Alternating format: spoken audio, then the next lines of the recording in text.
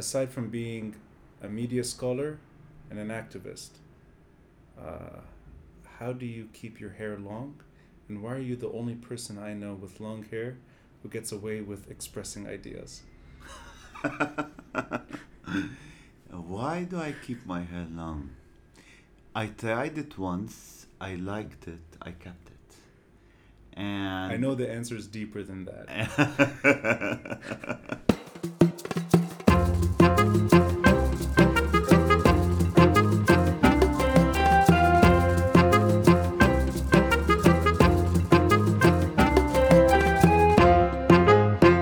Walid Fakherddine. I think it's evolution in progress. Mm. Mm. So the moment that the first moment when the people went to the streets, Mm-hmm. it was a protest, Mm-hmm. a simple protest. Mm. With it, something started, like something flashed out of the darkness, which I will refer to now as the collective awareness. Mm-hmm. It's where people started to question all their social norms or their political norms. It's a revolution as much as what happened in a historical moment in May 1968, Mm-hmm. where the French where modernity was born after that. Mm-hmm. In Lebanon, it's not only a political movement, anti-corruption movement. Mm-hmm. It's a movement of various sectors of the community with the various requests, but they're changing the pattern of behavior. I think the patriarchal society is at stake. We have the women being the leading movement in this movement. We're talking about young people, the millennials and the Z generation, Mm-hmm. who've been leading this, who've been concerned about what they learn at schools and how this is going to help them find work and their future. Mm-hmm. It's the revolution of the poor people who can't fund their basic needs in living, from education, food, clothing, and hospitalization. Mm-hmm. So this is back there, and then you have the middle class and the upper middle class who've been being destroyed by all of this corrupt system. And corruption is not only stealing money, but it's like a system where the rule of law is no longer there. Right. It's the intellectuals and the activists who've been frustrated by the worst year in the record of freedom of expression in Lebanon. Yeah. We had leading news anchors have been questioned, newspapers has been taken to court, stopping activists and journalists on their tweets or social media posts. So it's accumulation of different things which exploded in terms of evolution. And I'm saying evolution in progress because each day things change. Because 2 days earlier, before the assassination of Ala Abu Faraj, who now considered to be the martyr of this revolution, Mm-hmm. and before I cannot describe it, the speech by the president, where it was an insult for each and every Lebanese, an insult for our intellect, of our dignity, even as any official say, he just asked us to leave if we can't see, if we don't like him, we can leave the country and migrate somewhere or immigrate somewhere. So it's in a progress because now the demand is throwing out the whole system. Yeah. It's no longer changing a government or an independent government. Now we think that this parliament won't work for us. Yeah. We need a new parliament. We don't accept that this person who's in Baabda now is the president anymore. So we are shaking the system. As well, we're shaking the basis of the Ta'if agreement, which was a split of power. It was redividing the power among the Lebanese sects. Now we're talking as redividing the power to the Lebanese public, not the Lebanese sects. For the history in Lebanon, it was always it's a sectarian culture where each sect is led by its leader, and the fight or the conquest happening is between the leadership. for their part of the pie. Now it's no longer that. It's the people demanding, no, we don't. We want you all out. We need to talk about a new system, and that's why it's moving towards a revolution. I think you, in a nutshell, you pretty much eloquently described every issue that is touching the average protester. And I was going to ask you if the economic burden was, in your opinion, the catalyst. But it seems like this is a 3 decades build-up on every issue possible, and that it's corruption that has affected every sector of society. So it's not just we can't afford it. It's more than that. It's almost a dignity that's been at stake. Yeah. I'm not saying that the economical factor isn't a key player, but I'm saying it's not the sole player. Right. And what's new in the economical factor is that now we're going to bankruptcy. Yeah. So it's not about if you have money in the bank or you don't, right, or you have lands and properties in the country, or you don't. It's like having them or not having them, it's going to be pretty the same because you can't use them, you don't have access to them. That's a major part, but that's not the only part. Because the key trigger, in my opinion, for this revolution was indeed the fires that happened a few days before the 17th of October, and I think it was the 15th, 14th and 15th. But so that's interesting. You think the fire is the big culprit, that is the I think it was the point of this big shift. Interesting. See what happened. The government, with all of its arm, were doing nothing. And the people were trying to do the work. And they even said it to that effect. Yes. We cannot do anything. They said they can't do anything. Yeah. So they cannot fix the planes, the helicopters for putting off the fires, because they cost $450,000, but they can pay $1 million for a president to go on a nonsense trip to New York to the General Assembly of the United Nations, with having the biggest team traveling with the highest budget. But the more important part is so the state failed and the citizens of Lebanon succeeded. Right. At this very second, a member of the cabinet tried to go with the cameras to claim that it is his work doing this or his party's work doing this. They was distributing expired water bottles to the activists. And then there was a clash.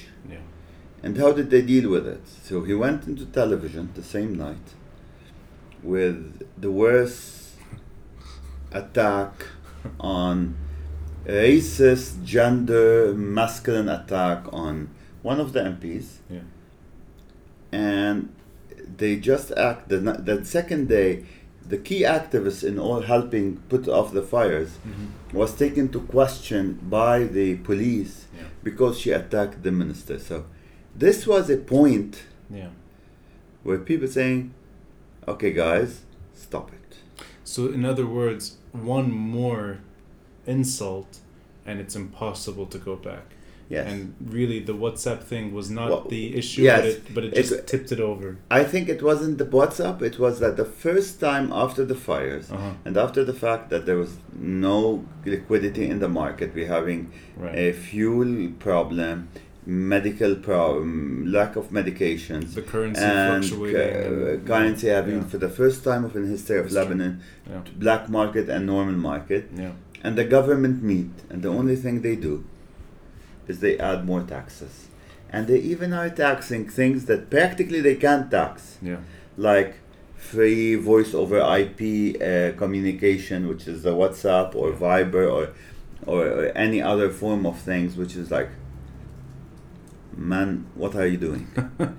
and I thought you were going to try to sort the problem, try to see how we're gonna work on catastrophes, do positive thinking. All of this together brought people to the point of no return. Right. I remember talking to one of my bankers the same day. Which day? The 17th. Oh, so during the day. Before. I think that was the last time. I think a lot of Yeah, people spoke to to their the bankers.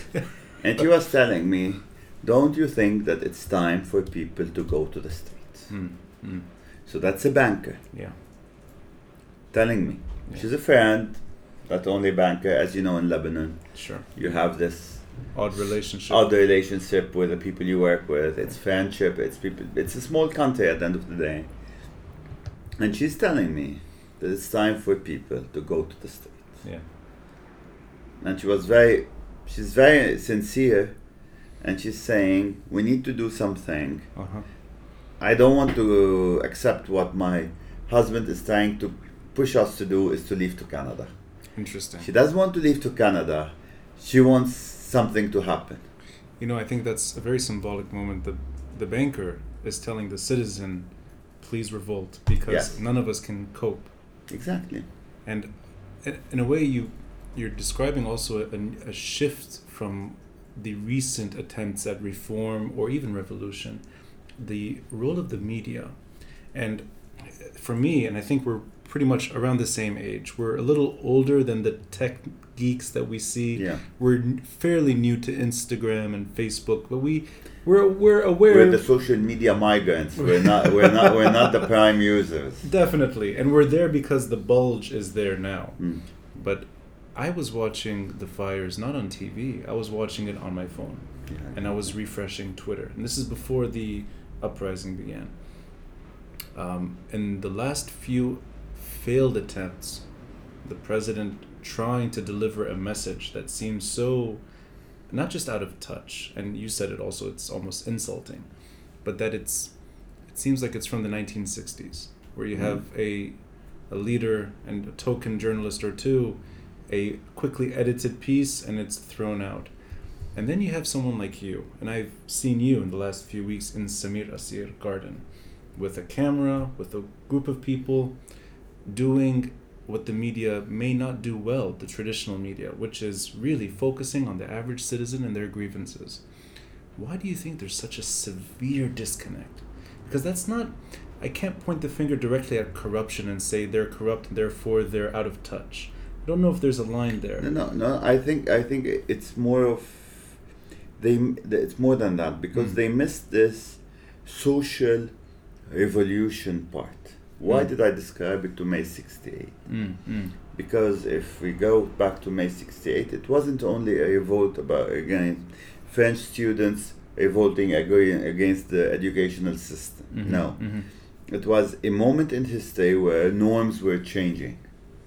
So they don't understand the fact that this is a social change.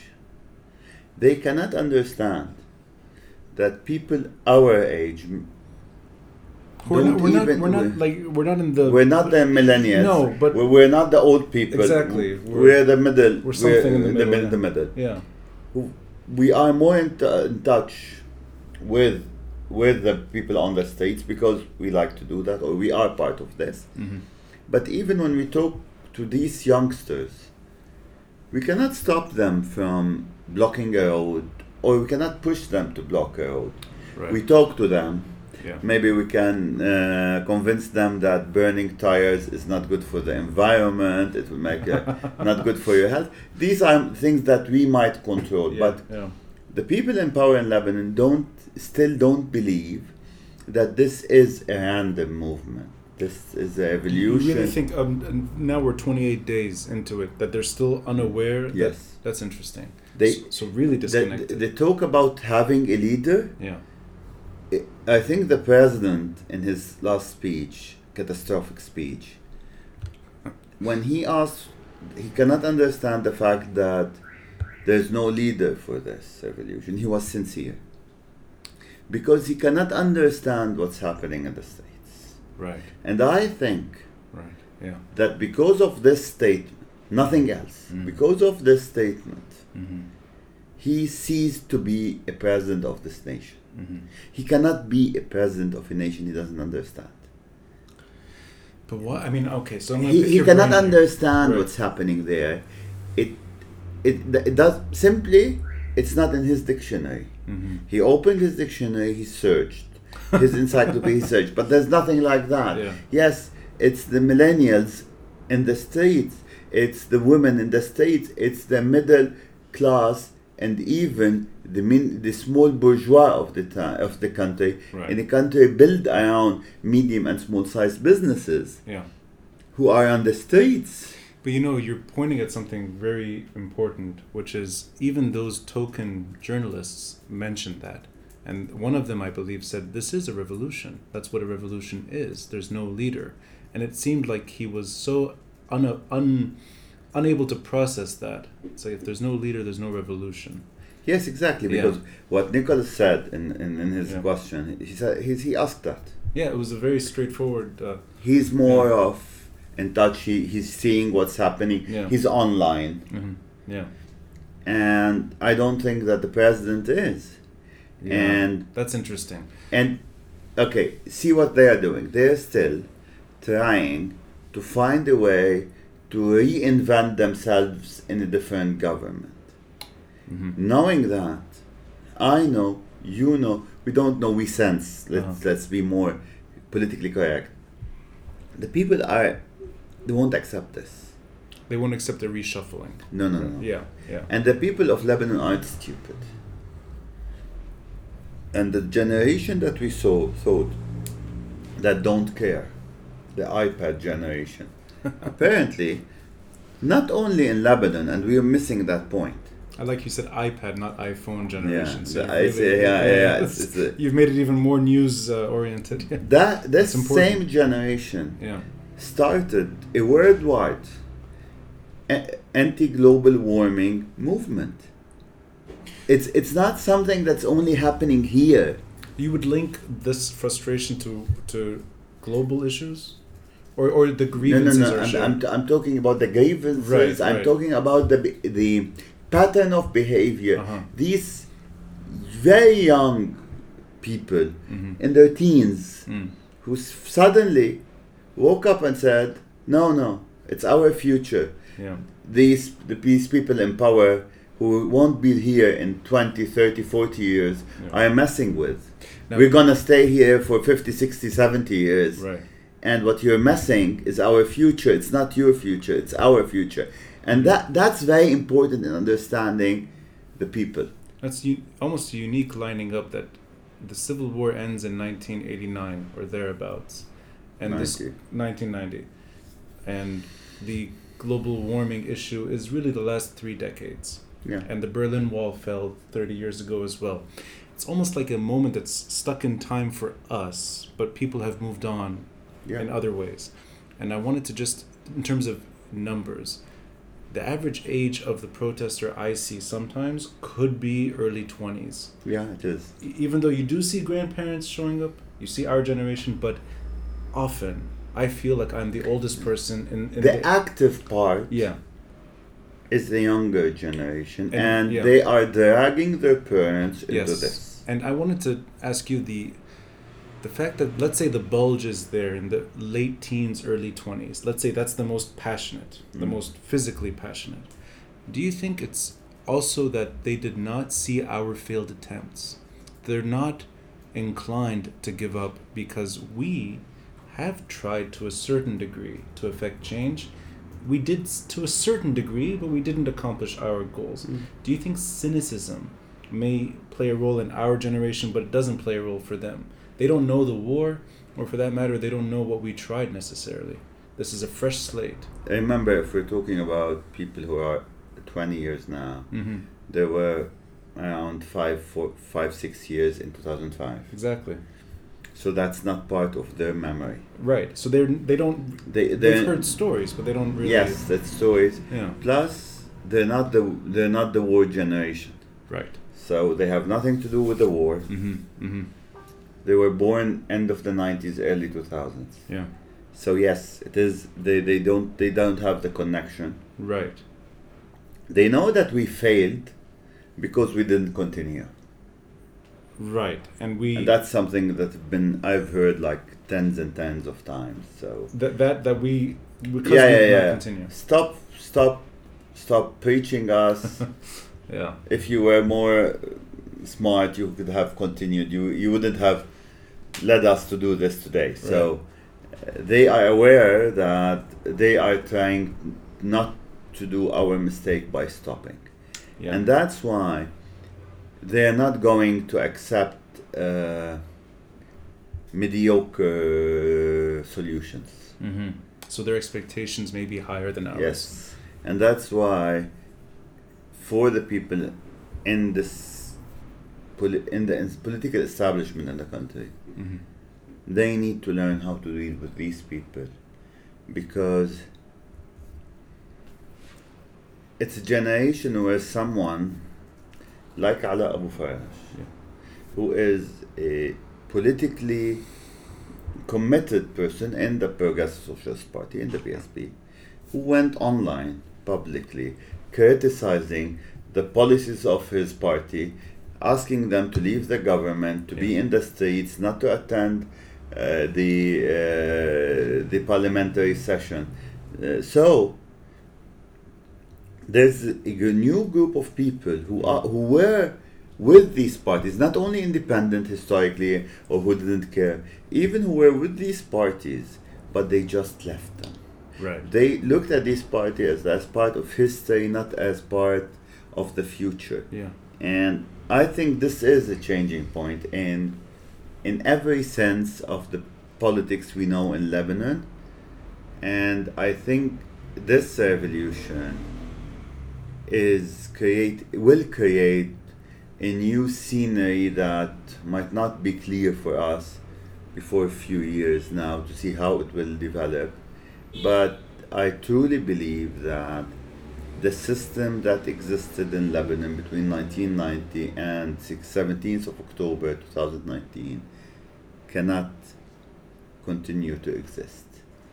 And your conversations, when you're listening to the audience at Samir Asir and you're hearing people vent their frustrations and calling for change, do you sense that this moment has within it the political tools for change?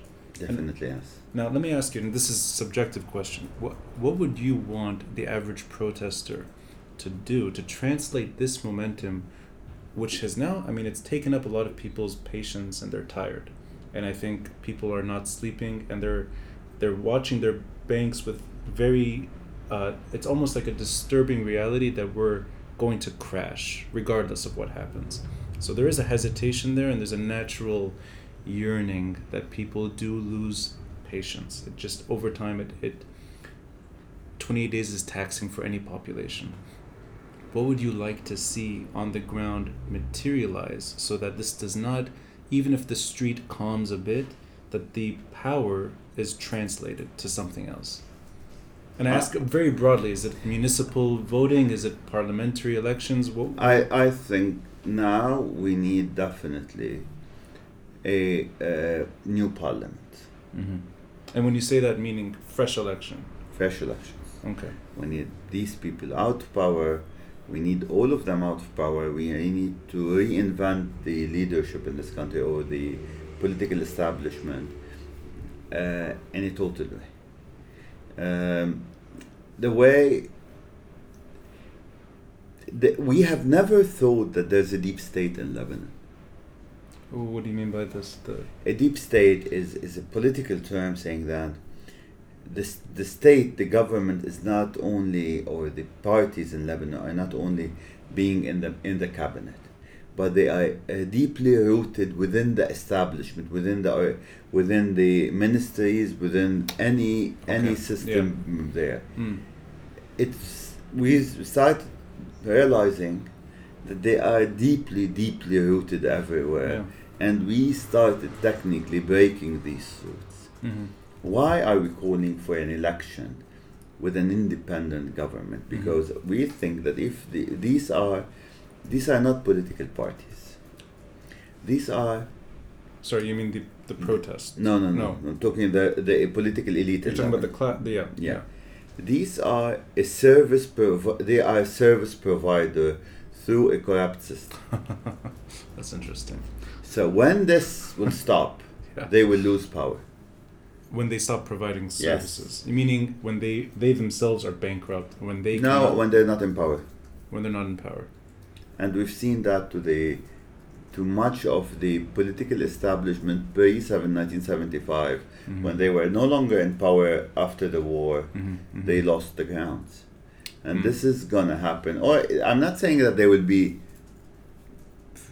zero or won't have like a seat in the parliament. Well, they would be very small powers. Right. And this includes everyone, with the exception of Hezbollah, which will continue to have its complicated military money ideology part. Even that group will be smaller and smaller day after day. Can I just interrupt you here? Because that's a question that I often feel that there's a reluctance to get too deep into. It's almost like a big elephant that people see and realize and don't really want to tackle. But you mentioned it, and I want to just ask you, the fact that the average protester is not pointing the finger at Hezbollah, they're pointing the finger at the system. Do you think that is as much of a threat to that party than people challenging their weapons directly? I think this is a more... Because it's a bigger threat than pointing the finger.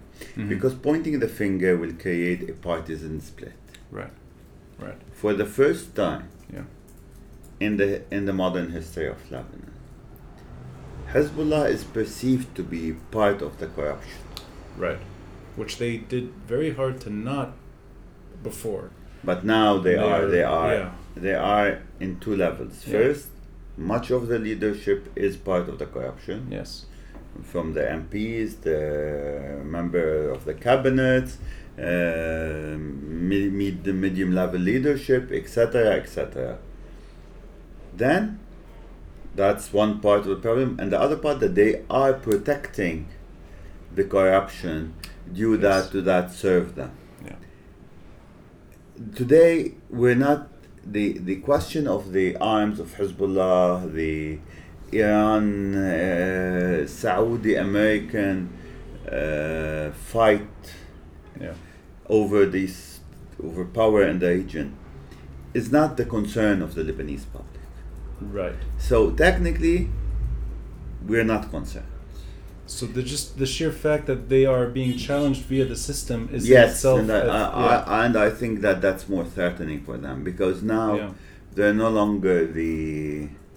What do we call them? What's the term for that? Like the people with very clean hands, or they're no longer gods. Now they're people. That's interesting. So they're whatever symbolic thing they had has been shattered. Yes. They're part of a corrupt system, and they should go with the system. But the ideals you're mentioning, which is a really ushering in a new era of leadership and politics and clean economics, how do you project their reaction to that? Because that is a group that has worked very hard at solidifying something which is a very unusual situation.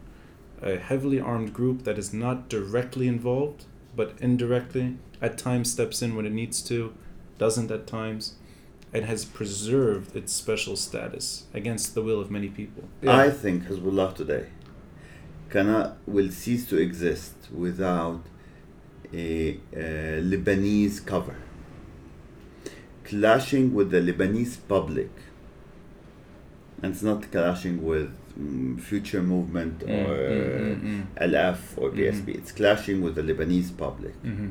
Will leave them naked and exposed. Right. Which is something I personally believe they cannot bear. Right. And the consequences would be very, very high cost for them. That's why I've said that the President's last speech is not, I think Hezbollah even was not happy with it. It really was... even though that he's like was begging their support, we cannot leave them, they're the third of this population, blah, blah, blah. Yeah. But in reality, that's not what they want. And in a political context, we see that they're pushing that they want Hariri to come back because Hariri will provide a kind of political cover for them. No. They don't want to go for. They could have done a cabinet without anyone else. They can have a majority in the parliament. Haki Thawra is this space where we can develop more a common vision, not agreeing, we're not talking about people who agree on everything, but at least to have a wider knowledge about things, to discuss, to hear the concern of each other. And this is a clarity coming from the street. And you see yourself as, in a way, being able to bridge the frustrations of the people with a larger audience. Yeah, I think not myself. I think the people are doing that. Yeah. What we do, everyone in the team working on Haki Thawra is doing. We're just playing a catalyst role. Right. So we are the facilitators. You've been there. You've seen that. Yeah. We might talk sometimes, but it's an open space. We accept people to present their ideas. We don't necessarily agree with them. Yeah. But we put directions to that. And the symbolic fact that's happening in that particular space with the statue of Samir Asir is that I practically think that it's the right place. It's Samir's vision of creating this change, this people being aware. Yeah. He believed that the power of the people. He was fascinated with the people. And I think if he was here, he would have been doing this. I completely agree, even though I think your relationship to him is far more profound, and you've been heavily invested for a long time. I was lucky I met him briefly by chance 2 days before he died. And I think my whole commitment to Beirut and the tour I give is an honor to him. And I always end the tour with words that he left us with. Just looking up at your wall, you have March 14 and you have Samir Asir, and the two they go hand in hand. My memories of March 14 were two things. It was imagery like that, the flags and the euphoria. But there were names, and I knew them. It's not just Samir Asir. No, there were so many names. And then among them, of course, you had fellow and that's journalists. And that's why we failed. You think we failed because the names were visible? Can I? I'm curious about this. This is something that I promised myself that I'm not going to discuss in any near future, but I will say the names were the reason why the revolution that we started in 2015 couldn't 2005. 2005, I'm sorry, was not successful beyond its first objective. Even though those people had a lot of passion, persuasion, they pulled people in, you think the ultimate obstacle? I think the problem back then is that the people who were in the streets in 2005 were sincere. Few names were great, but the political agenda for some was more powerful than us. We felt that. We lived that. Some of us wrote about that. Samir wrote, go back to the street. Yes. You go back to the clarity. I'd like maybe we can say عودوا للشارع يعود أيها الوضوح. الرفاق. أيها الرفاق عودوا إلى الشارع يعود الوضوح. Yeah. That was his answer to all the political games played behind the people. Clarity, clarity, clarity. That's why I understand why there should never be a leadership for this revolution.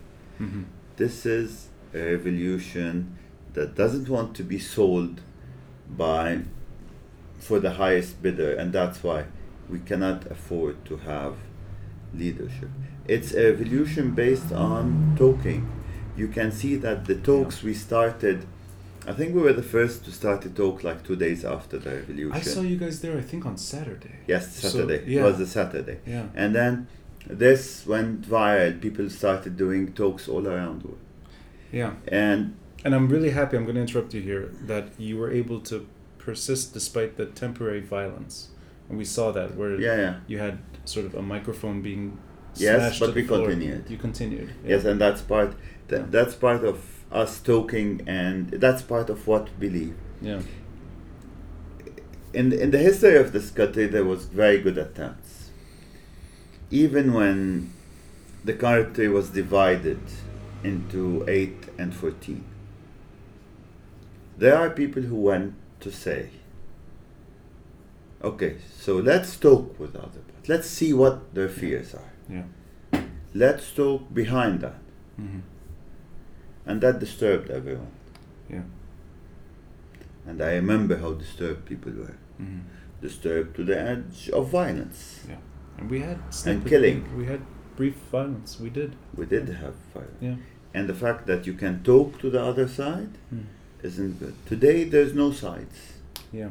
It's people versus political leaders, people having power. Yeah. And I think that the only way around is to go into a transitional period followed by a parliamentary elections. Based on that, we can reinvent our government. Yeah. And I think in any democratic country, this would have happened like 2 weeks ago. I think the fact that you're using Samir Asir for the right reasons makes people like me and the average person who used to walk by thousands of times and see it empty, now seeing it full of discussion, to me that is part of the imagery I will remember years from now.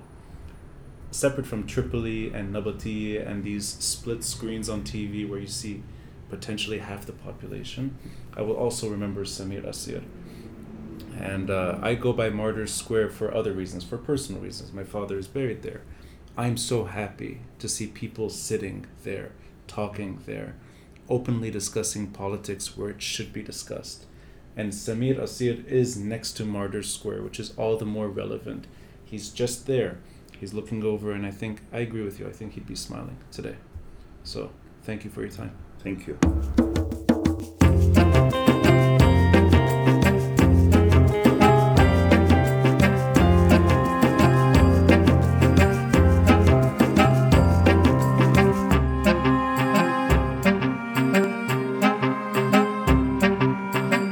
As long as someone like you has long hair, I can get away with it. Yes.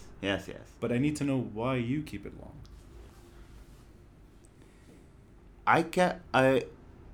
It's too personal, and it's a kind of saying a statement. I don't want to be like others. I'm myself.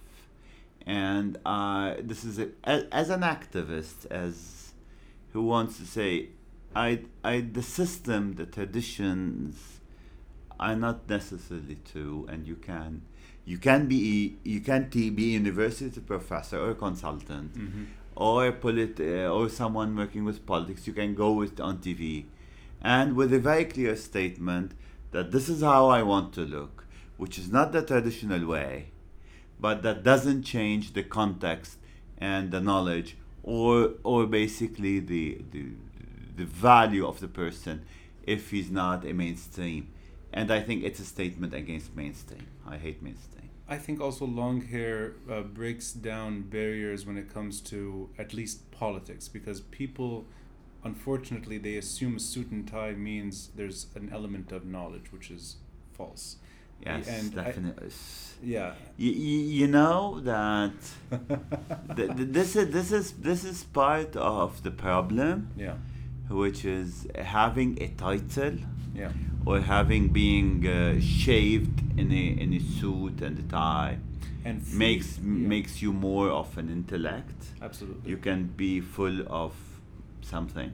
And freedom of thought or free thinking, I think, allows you to get away with certain hairstyles. Yes. And one of them is our common hairstyle. Yes. So being a social liberal is definitely you can do whatever. But I think this is a kind of statement, and it is a statement. It is my statement. It's my statement, and to the point that with time, people started accepting that. Yeah, you are asserting against their will. Yeah. Yeah, and you win at the end. Yeah. It takes time. Yes, definitely it took Yeah. time. And then it took time when people would warn you, are you going to cut your hair, to Right. the fact that, no, please don't cut it, that's you.